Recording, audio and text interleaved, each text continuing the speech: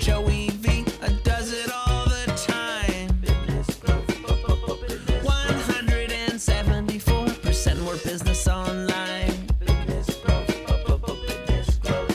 If you're just starting out or you're a pro, Joey will help your business grow.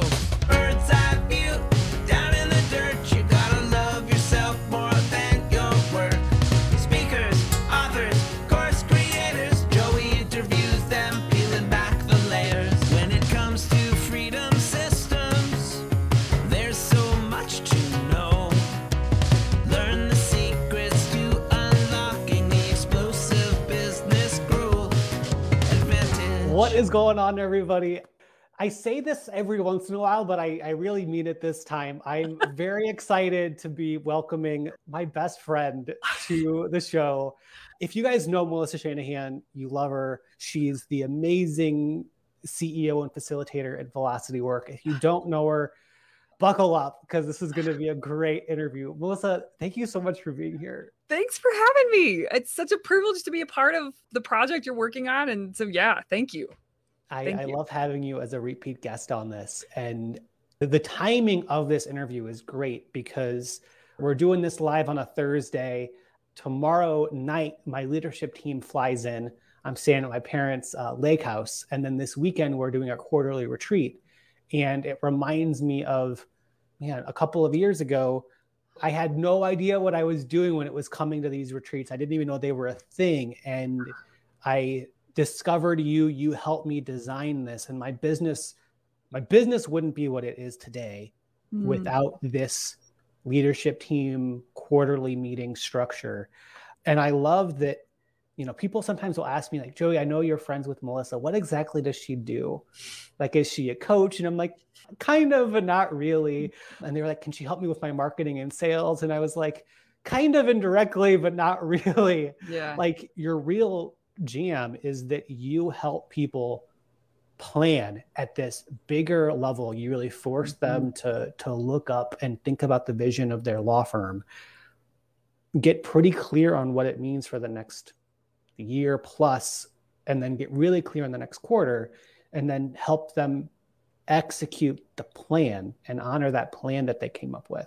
So you can take this wherever you want, but just to kick things off, give us like your background of how you got introduced to this world of the importance of a leadership team in quarterly meetings.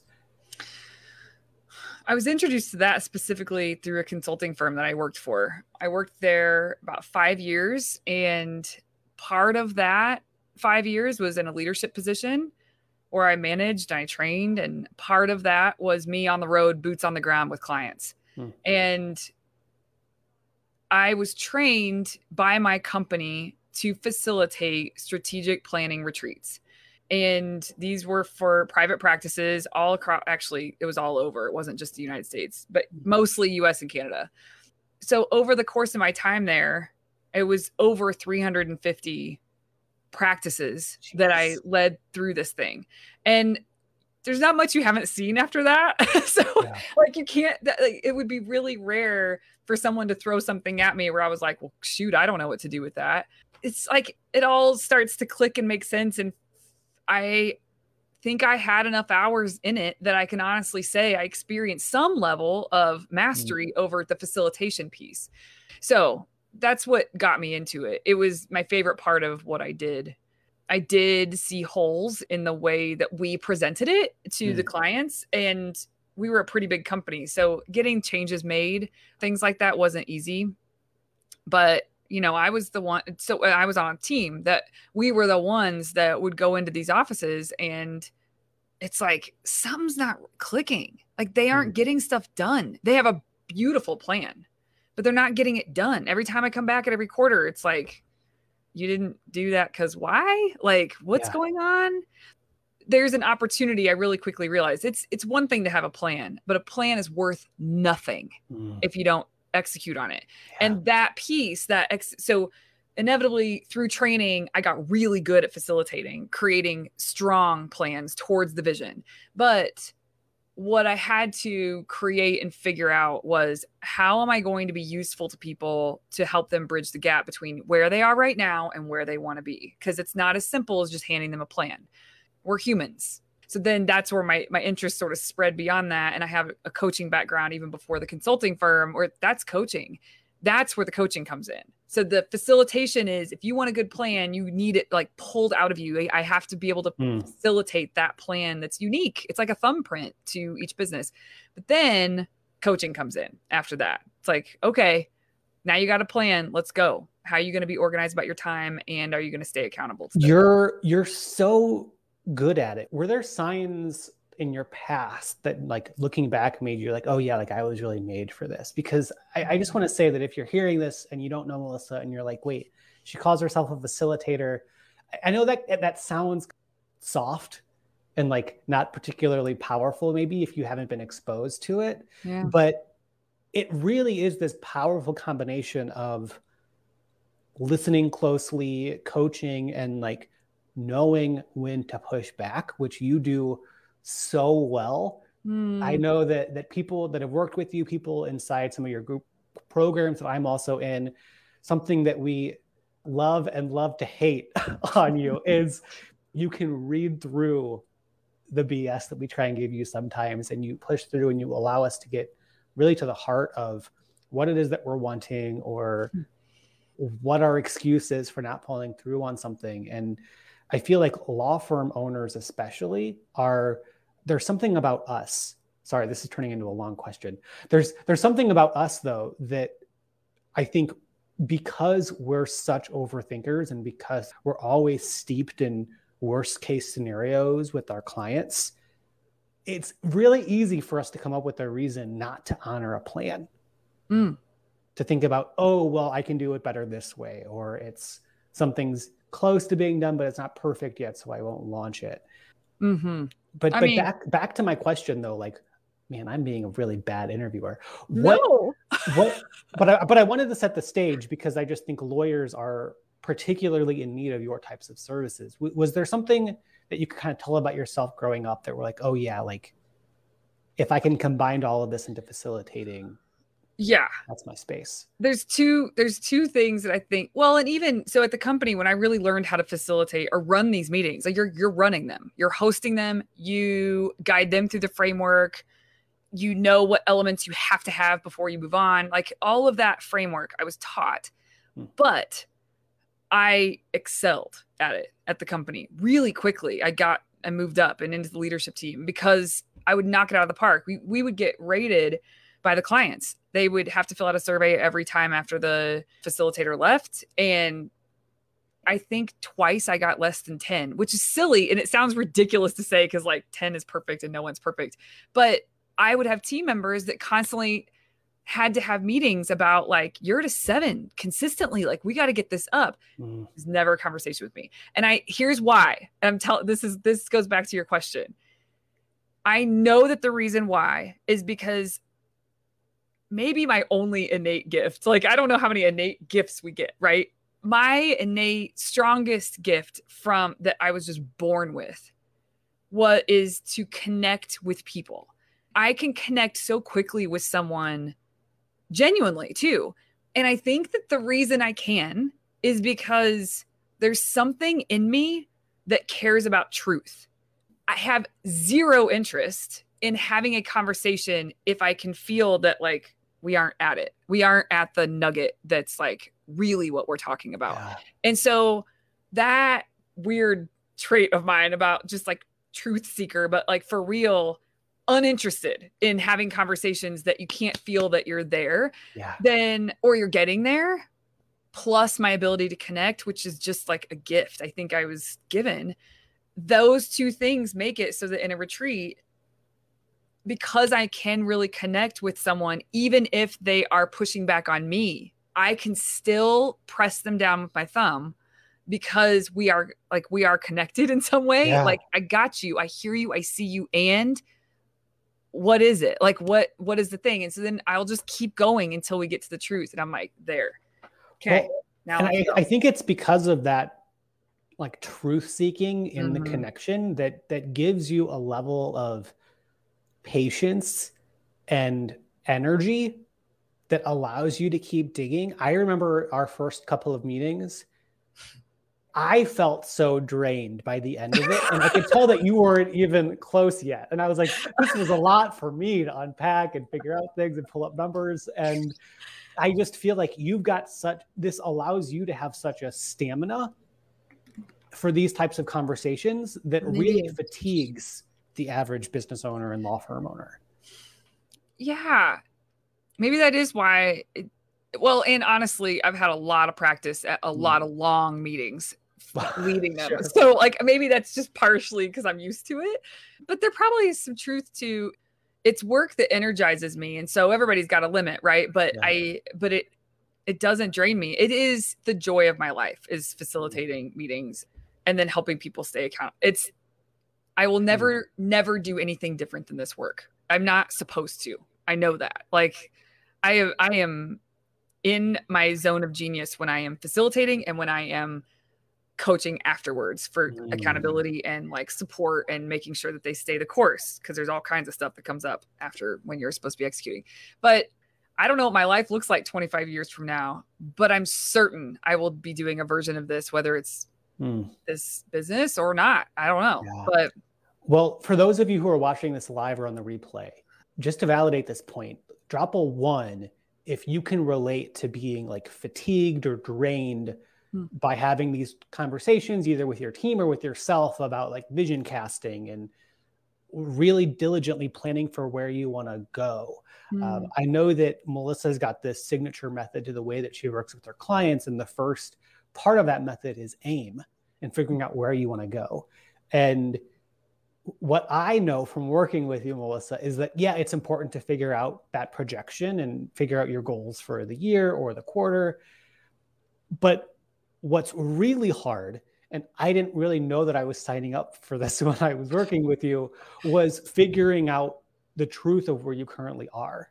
And I remember how, part of the reason why our first meetings took longer than expected is because I didn't have all of the data ready and pretty for us to identify so that we could project. Is that a pretty common problem that you see at the initial stage? Totally common.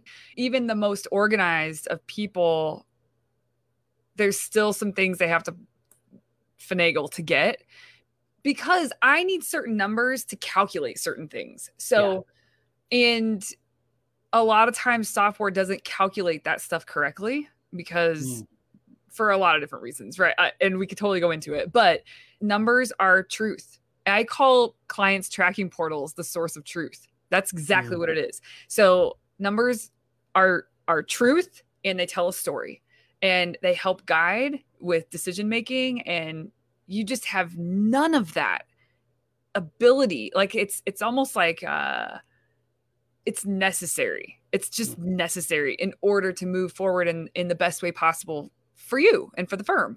And that looks different for everybody. But you can't make decisions unless you can see the truth of exactly where you are in many different facets within the firm, just from a numbers perspective. Yeah. I know that I've asked you this before, but I'll ask you it again, just because people tend to ask me this question a lot of, when you think about aiming and once you start to get more clarity where you're at now, give me your perspective on goal setting. And I know that, like I said, you and I have talked about this quite a bit, but there are people who are in the camp of like, shoot for the moon and you'll aim among the stars when it comes to goal setting. Then there are others that are be as realistic as possible. And, so that you make sure that you're meeting it. What's your like philosophy? Because you can probably find a best-selling business author like on all ends of the spectrum on this question, but where do you fall?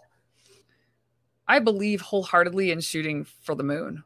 Think beyond your wildest imagination. Not everybody wants to, and it's not my job to get them to want to. Like my job isn't to place desire. So I have to read where the person is because I mean, it depends. Like just thinking of the retreats we just had, it's like a blend of personalities, right? So there are some people who are like, we are going for it. We are like, just like, you can feel it. It's in their gut and you can just feel the fire coming out of them. I'm like, sweet, let's go. Like, we can make a plan to do that.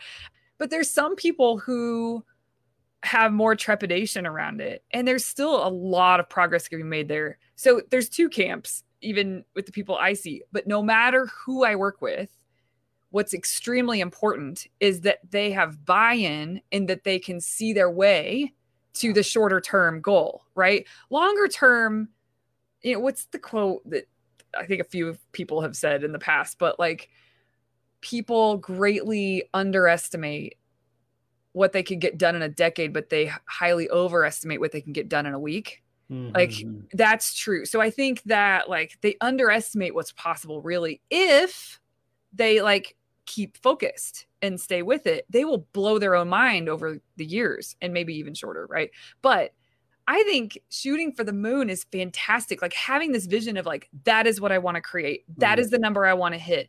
These are the people I want to serve. Like, something like a grander vision that makes sense to that owner. But then, all right, let's go there. Then we got to get our head out of the clouds. And then we have to start reverse engineering and figuring out, like, we may not know what year over year it's going to look like for the next 10 years. But let's start to think backwards. Like, what milestones are going to need to be hit by, 5 years out? And then what does that mean for 4 years and 3 years? And just sort of high level, we're probably going to need at that point, if we want to do that revenue, we're going to need probably between 3 and 4 associates, and which means we're going to need support staff for those associates. So then you can start to take shape.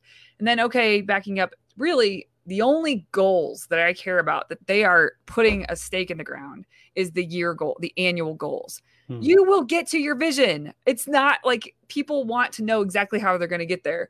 It doesn't matter if you try to plan that out. It's all you're going to trash it after a year in, because like everything has changed. So the year goals is, to me, that has to feel like a stretch, like butterflies in your belly, but like, we can do this. I don't exactly know the path, but we can do this. Yeah. There has to be belief in the goal. And some people have a greater capacity for believing in a goal, even though it's like, whoa, what?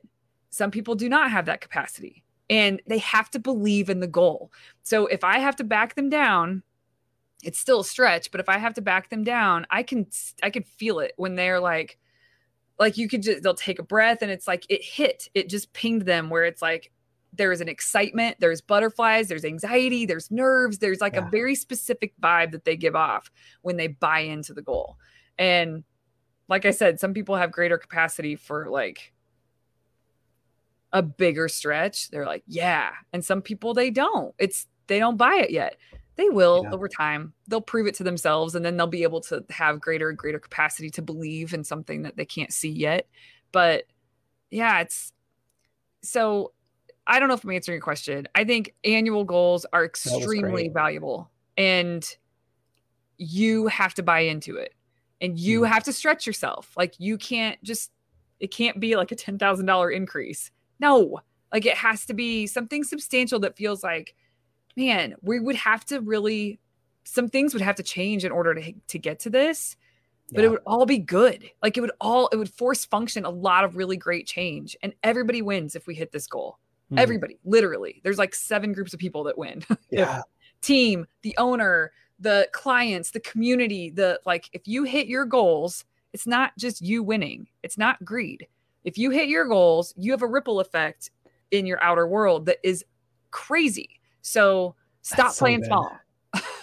And that was one of my biggest aha moments on what I think was our first leadership team annual retreat with you.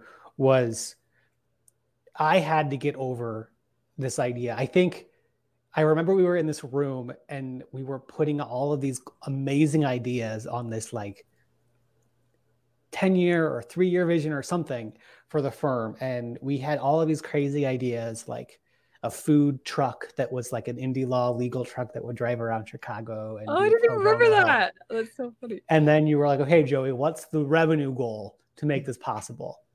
And I was like, well, I think if the business made $150K a year and I took home half of that through profit first, like I'd be good. And you were like, Joey, that's great, but we can't do any of this stuff on the board. $150K a year. and I'm seeing again, because lawyers have become so risk averse, and because in a lot of ways we get paid to think in worst case scenarios, there's this idea of us being smart in business by giving credit to our fears. And then we play small. Yeah. But, this makes me think of John Fisher. I talked about this on the podcast. John Fisher wrote a post a couple months ago. It was so beautiful. Like, I had tears in my eyes when I was reading it it was like him and his son walking around Charleston, and his son said something about that architecture firm seems really cool. And John was like, let's go in. And his son was like totally mortified. And he was like, no, we're going in. So they went in, they asked to meet the owner. Somehow they got connected with the owner. The owner gave him a tour, sat down and talked to him. That was like several years ago, maybe 15, 16 years ago, I think. I can't remember for sure.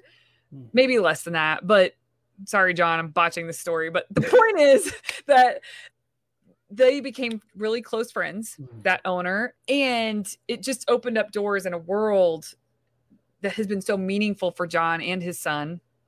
Yeah. And his son was like afraid to go in, right? And so if you listen to that, the sentence at the end is what brought tears to my eyes. When John said, people think that, oh gosh, I really wish I could find this. I'm just going to botch it. But the sentiment was, people think that by not doing the thing that scares them, they're avoiding risk. But the truth is like that by not pushing through the fear and taking that opportunity is the risk, like, of losing out on something so amazing and beautiful. Just go look for that post. I can send it to you, Joey, if that's helpful, and you can put it in notes. Yeah, I will do that. I would love that. I can look that up. Okay. And I'll tag John so he sees this too, because I remember that post. And it stuck with me. Yeah. I've thought about it so much since then. And it kind of goes along with this idea that I heard a coach once say, a soccer coach, football coach once say on a documentary, he said, we weren't making chances. And I thought he meant taking chances. It was just like a language barrier. He's Scottish, like maybe that's their way of saying taking chances. But then you realize, no, he meant that. They weren't making chances. They weren't creating opportunities for them to take a chance. And that was his beef with the team, was they weren't making chances. And I was like, talk about truth bomb. Like, I don't know. You have to create opportunities for yourself. And if you aren't going to create an opportunity for yourself, then you can't take chances. But you have to make the chance in order to take the chance, I guess, is what I'm saying. And I love that. I think about that with goals. You're not making any chances for yourself. Like, you're not creating the opportunity to excel, to reach for that next rung on the ladder, and knowing that it's not about the next rung, it's about the stretch. Like, in my opinion, that is where life is meant to be lived. Anyway, goals are important is my point. No, I love that. And I don't know if I shared this with you yet, Melissa, but one of my takeaways from the Maximum Lawyer Conference that we were both at, in terms of something that I wanted to do after the conference, in as a law firm that was taking up more space and making more chances, was to create a trust and estates part of our law firm, which in a lot of ways scares the pants off of some of my team and myself in terms of what that means for the firm. But when I told my team that, everybody's face lit up and they were like, wait, we can actually do that? Like, if there's a way for us to help, even some of our past clients in this newer way, like, that's really exciting. And it's not going to be like super easy to get started, but it reminds me of what we talked about before we went live, of like asking, how can I create even more value? Yeah. I was telling Joey before we went live, I just heard an interview or not an interview. It was like an audiobook that was being read. that's not available to the public because it never got published. It's really hard to explain. But anyway, in this reading, she was talking about that, money is an exchange of value or for value. And many of you listening to this, and plus myself, are really familiar with this idea that value creation is important. If you want to make more money, you have to create more value in the world. I believe that wholeheartedly. But she said, if you want to make money, you have to create value. But she said, if you want extraordinary success, you have to create extraordinary value. And that pinged me really hard, because that's a high quality question to sit down and ask yourself. How can you provide, what are the ways I can provide extraordinary value to clients? I've never asked myself that question in that way before. And I bet if I did, which I'm going to sit down and ideas will come that never would have come had I not asked that question about extraordinary value. I think all of us, whether you're an employee somewhere or whether, I know law firm owners are watching this, but that goes for everyone on this planet. Asking yourself that question, that's a high quality question to ask yourself, no matter who you are or what you're doing. And as an entrepreneur, that's powerful. So it sounds like that's what you're saying. You feel like that's what you did. Maybe you didn't have that question to ask yourself in the moment, but that was you exercising that. Yeah. Totally. Yeah. I just think that as business owners, and I think lawyers especially, we're used to this question of how do I continue to grow this firm the way it looks now? And how do I either get more clear on who my niche is, or sell more of this particular offer? And all of that is good. I want to be clear. Melissa helped me a lot in clarifying and prioritizing which one of our legal services years ago to pick and prioritize and cut the rest.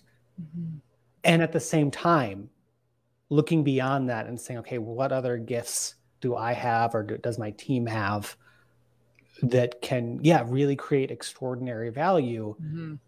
And part of creating extraordinary value, I think, is recognizing that there is a risk there because you're solving even bigger pain points. And it might be harder. Well, it might be harder to fulfill and deliver and be good on your promise. To deliver that extraordinary value every time. In comparison to a lower value that you've got that assembly line, that machine of your business providing. But on the flip side, if you were to argue that the risk is actually if you don't do it, you could easily come up with that. Totally. And okay, let's go back to the good timing of this episode with my team's annual retreat coming up. I know that there are a lot of lawyers who might be listening to this live or on the replay and thinking this all sounds great, Joey, but you've got a leadership team in place. I don't have that yet. Melissa, what advice would you give to lawyers and firm owners who are liking this idea of quarterly or yearly planning, but don't have a team yet? It doesn't matter if you have a team or not. Planning is a part of owning a business. At the risk of sounding I could feel myself trying to imagine what people might be thinking and trying to tune into that. I'm just going to cut all that out and not use disclaimers, even though this is a disclaimer. Planning is a part of it. If you want to be a good business owner, you have to get your mind organized around what you're doing, because otherwise you will waste time, or time will pass. You will not hit your results that you're wanting to hit for yourself in the time frame that it would have been possible had you been focused and had you been organized about what you were actually shooting for, so that you can line up your action, which line up your time, how you're spending your time towards creating those results. And planning, it doesn't matter if you have a leadership team. Actually, Mastery Group, most people, actually majority, there's probably you and one or two other people in Mastery Group, which is about 30 some members now, that have leadership teams. Everybody else doesn't. They come to the retreat facilitation and we go through their workbooks and they make their plans. They have to get their goals and their rocks down. So it doesn't matter. Maybe that is a justification on why they haven't done it yet. I think another really easy justification is like, who has time for that? Like, that sounds great, but how am I going to make the time for that? In short, they're all still excuses and justifications. And well, let me put a few plugs here though, Okay. because I wanna make sure I do this as loudly as I can for this episode. One of the amazing things about Mastery Group that Melissa and her company Velocity Work runs is it allows people who might not be at a point yet where they have a leadership team and can hire someone directly to do this stuff one-on-one with them, where you can work with Melissa and she can guide you through this. It is possible, but very, very difficult to self-discipline your way through annual, quarterly, monthly, weekly planning without any type of trained accountability around you. And I don't mean accountability buddy where you like text each other, what did you do this week? But like having someone to say like pushing you when you didn't do it, asking you why there are gaps or when there are kind of fluffy responses. I guess the way that I want to say this is investing in a program like Mastery Group, in my experience, has had way more ROI than a program that was more like positioned itself more as a invest in this program and we'll show you how to do X, Y, Z. Like we'll give you the keys to hiring a team or growing your business or whatever. When you invest in Mastery Group, it's not like here are 10 videos you can watch that are each an hour long and you'll learn X, Y, Z and your business will improve. It is something that you have to work through live. But that, in my experience, is where the most growth comes, because you have to, it's a program that still respects that you as the business owner have the answers. Yeah. That to me is truth. Not that I can't offer advice or like one another, you can offer or share insights, but people don't trust themselves enough. They don't give themselves enough credit for like the answer is in there. Yeah. It is. But most of the time it's covered up because you haven't really planned strong. So things aren't obvious. If you have a goal and you're working backwards, then it's time to figure out, okay, what are the priorities that have to happen or else we're not going to hit this? The priorities become very clear. Although there's 100 things to do in the business that could improve it, the priorities become very clear because you've lined yourself up with something really specific. And I think a lot of times because people aren't organized, like mentally they're disorganized. And so it's very difficult to pinpoint and they don't trust themselves to pick what they should focus on first, second, third. They just know it all needs to be done. Yeah. And the more organized you can get mentally and clearer, I guess, the more clarity you have around what you're planning on doing this year and how you're going to get there to the best of your ability, it just makes it all very obvious. And that's why I think people don't think they have their answers, but they do. And facilitation is really helpful because when someone can facilitate well, it all becomes clear to the owner. It's not like me saying, you need to focus on this first. I can't know what's best for you, even if it was coming from a place of love. That's ignorance. Yeah. I think they do have their own answers. And on that topic of like coming up with your own answers in this aiming and planning stage, there's something that you taught me that sounded so backwards when you first said it, but it's been so helpful. This framework that you walk your clients and your students through of coming up with once you've identified the goals, coming up with the obstacles. A lot of people will then come up with strategies to overcome the obstacles, and you handle that differently. Can you speak to that? Because I thought this was so powerful. When you come up with like you're looking at your goals and it's like, what are all the barriers to getting there? And usually there's several.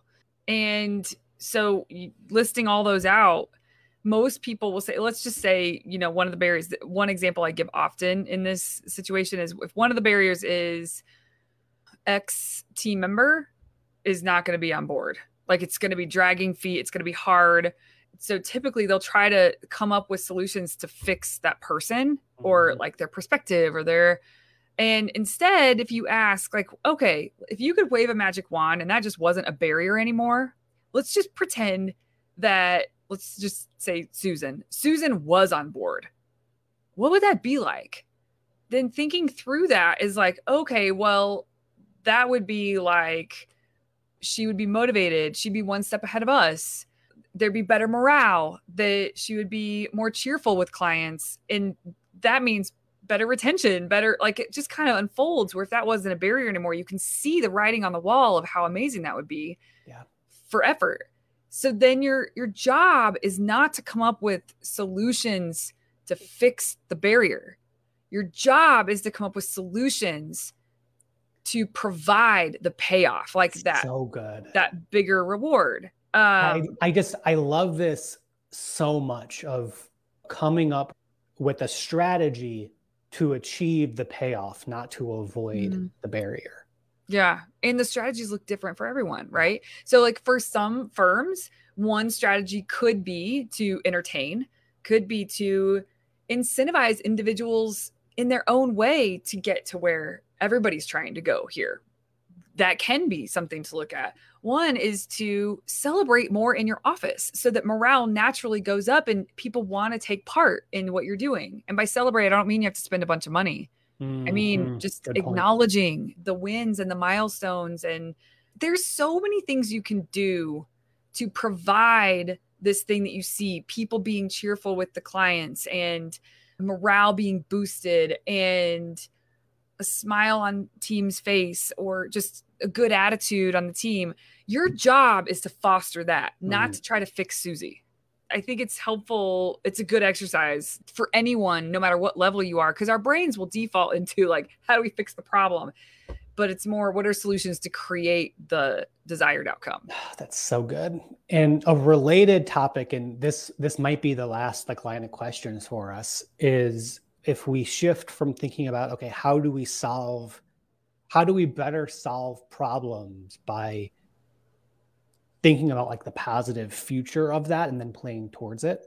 There's also this kind of more mega issue that we talked about before we went live of the clearer you get about what your future looks like and your ideal future and your vision, the more you have these clear goals, the easier it can feel like you're not there yet.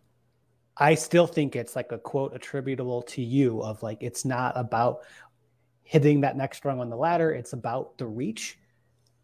Like I think about you all the time whenever I like say that to myself. How can we effectively and like in a healthy way stay forward focused and also stay in a place of like gratitude from our accomplishments and where we've been and be proud of the reach that we're doing, knowing that we're not where we want to be yet? First of all, I just want to say, I actually, when this topic comes up, I credit you for saying, I don't know who said it first, but I've heard you say it more than anybody else. The secret for you has been to learn to be committed to the goal, not attached to the goal. That sums it up really well, I think. I think when we're attached to the goal, we have really asking yourself, like, it's not going to matter if you are 30K off from the goal you set or 100K. I don't know. It depends. It's not going to matter. What matters is what you had to become and in the firm and for you, what you had to become in order to get to strive for it. Because in the striving of it is the development that keeps allowing you to reach higher. Yeah. So to me, I think setting a goal, it's super common, but I want people to really hear and to understand. And this is part of the work that I do because it feels so important to do it, is that people, they can't attach their self-worth or their like, what meaning are you placing on that goal? Why set a goal, right? To me, I think that, and I've learned this the hard way for sure. I was accused one time of thinking that there is better than here. And intellectually, I was like, no, I don't believe that. But then really when all my actions were just oozing that that's what I believed because I was in such a hurry to get to a goal. And I think I've learned over time that the most successful people understand that the most important thing is developing and improving and learning and the meatiness of living it, like really doing it. That's the important thing. And that's where the emphasis should be placed, is the pride that you have and the gratitude that you have for like, wow, like we have really grown. We have really, like our processes now around X, Y, and Z are so good. And they weren't before. Like we are really doing well. Like acknowledging the growth and the development and the tiny things that have to happen in order for you to realize the goal, in order for you to provide the kind of value that you need to provide in order to hit your goal. So to me, I think number one, you have to be a little lighthearted. Like don't take yourself so seriously when going to the goal, because who gives a crap? I almost cussed, but who cares, right? Like it's not going to make your life to hit a goal. And if you think that, you can either hear me when I say you're wrong, or you can learn it the hard way. And sometimes we have to learn it the hard way, but goals don't change anything. When you hit a goal, right when you're about to cross that threshold, it doesn't feel like, oh my God, I'm so excited. It feels like, well, of course. It's almost the obvious, like, yep. Yeah. Like, so I think making sure that you don't have too much emphasis on it's not do or die about the goal. The reason you set a goal is to force function, development, and growth in all the good, great ways, and focus on that. And I know I'm going on and on, but the last thing I'll say is that's why in planning, it's so important when you're doing strategic planning is to focus on, yes, when you're planning, decide what you are aiming for. Put a stake in the ground and say, that's what we're doing. And then after planning, your job is to put your head down, work, do it, create, collaborate, do all the things that are necessary that you said, these are my rocks, these are my priorities, whatever. Do that. Focus on that. Do not lift your head in the middle of the quarter and be like, I think I picked the wrong goal. I don't know. It's too big. I don't know if they prioritize. Which you, like, no. I know that you kind of like jokingly poke at, like that is a real struggle to like not do. It's very easy for everyone. It was for me yes, to be like, oh, this isn't very fun anymore. Let me try something else. I do want to highlight what Chris said here because goals always, measure progress. Goals don't validate the journey. Yeah. So well said, Chris. Hi, Chris. Hi. Yeah. Goals measure progress. They don't validate the journey. That's exactly. It's just a benchmark. It's just a way to check in and measure your progress. The way he said it was perfect. Well, and a quick story on this, just to hammer it home. Indy Law, through most of this year, has had this campaign of the Indy 500, of when we hit 500 trademarks. And last week we hit the big milestone, which was great. And it was awesome. Congratulations. Well, thank you. I say that because over Thanksgiving break, my family, who only knows what I do because they're on Facebook, they were like, oh, Joey, the 500 thing, like, good job. Like that, you must feel really great. And I worked a lot on like my relationship with my goals. It's definitely been a struggle for me over the years, but it was interesting because like I've been really clear with my team about this goal of the Indy 500. And I was like, guys, like, yes, we're going to celebrate when we hit it, but it's not going to like totally transform a business, like our business, from like a failure to a success overnight. Like nothing, it doesn't necessarily mean anything after we hit this. And it was interesting to be congratulated by a group of people who like love me, but I couldn't really explain like, well, thank you, but like, doesn't mean anything. This, Thanks, but it doesn't really mean this hasn't really been like fulfilling part as much as like the past like 4 and 5 months of working with my team and cheerleading this effort and having people go from knowing, liking, and trusting inside this and becoming a really great, supporter of the firm. I mean, that's proof in the pudding. All the work that you did to really push at this milestone, this goal, right, is the win. Yeah. It's all in the bank. If you're from where I'm from, you say the hay is in the barn. It's all there where now you have that foundation to stand and be able to reach for the next thing.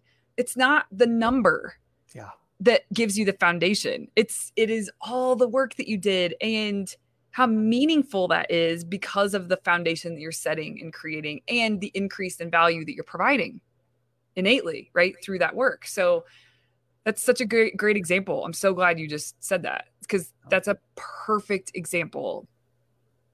I mean, your original question was about the gap versus the game, which will you say where you heard that from? Because you told me to, and I thought it was great. So that was Dan Sullivan. He had a couple podcast episodes on it, and then his new book is all about it. And it's one of those books that's a great, easy read. And not to knock Dan Sullivan, I would never do that. But it's one of those instances where it's a powerful idea, kind of retold a dozen times in the book in different ways. And so you can kind of have all of these aha moments around this bigger idea, which was the same with one of his other books. And I like doing that because I know you and I both like leaning in to an idea and like getting different types of lessons learned from it.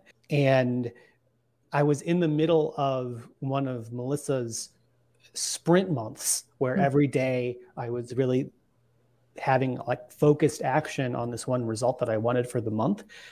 And I was reading this book while I was doing it. And so a lot of the lessons that I learned every day kind of came from that idea of the gap and the gain being top of mind. And the gap and the gain is this idea that as human beings, we are always kind of pre-programmed to be thinking in terms of the gap of how we're not where we want to be yet, or comparing ourselves to others, or thinking about the things that we don't have and wishing that we had them, which is especially top of mind in like shopping season right now. Well, and how it takes effort to bring yourself into more of the gain. And he introduces the topic by saying that this whole idea of the gap and the gain was coined because he was in a room full of strategic coach entrepreneurs who all have to hit some pretty big milestones to even be allowed into the room. And he asked, who in here would call yourself a successful entrepreneur? And no hands went up. And one entrepreneur in particular just went on and on about how they weren't where they wanted to be and how they weren't successful.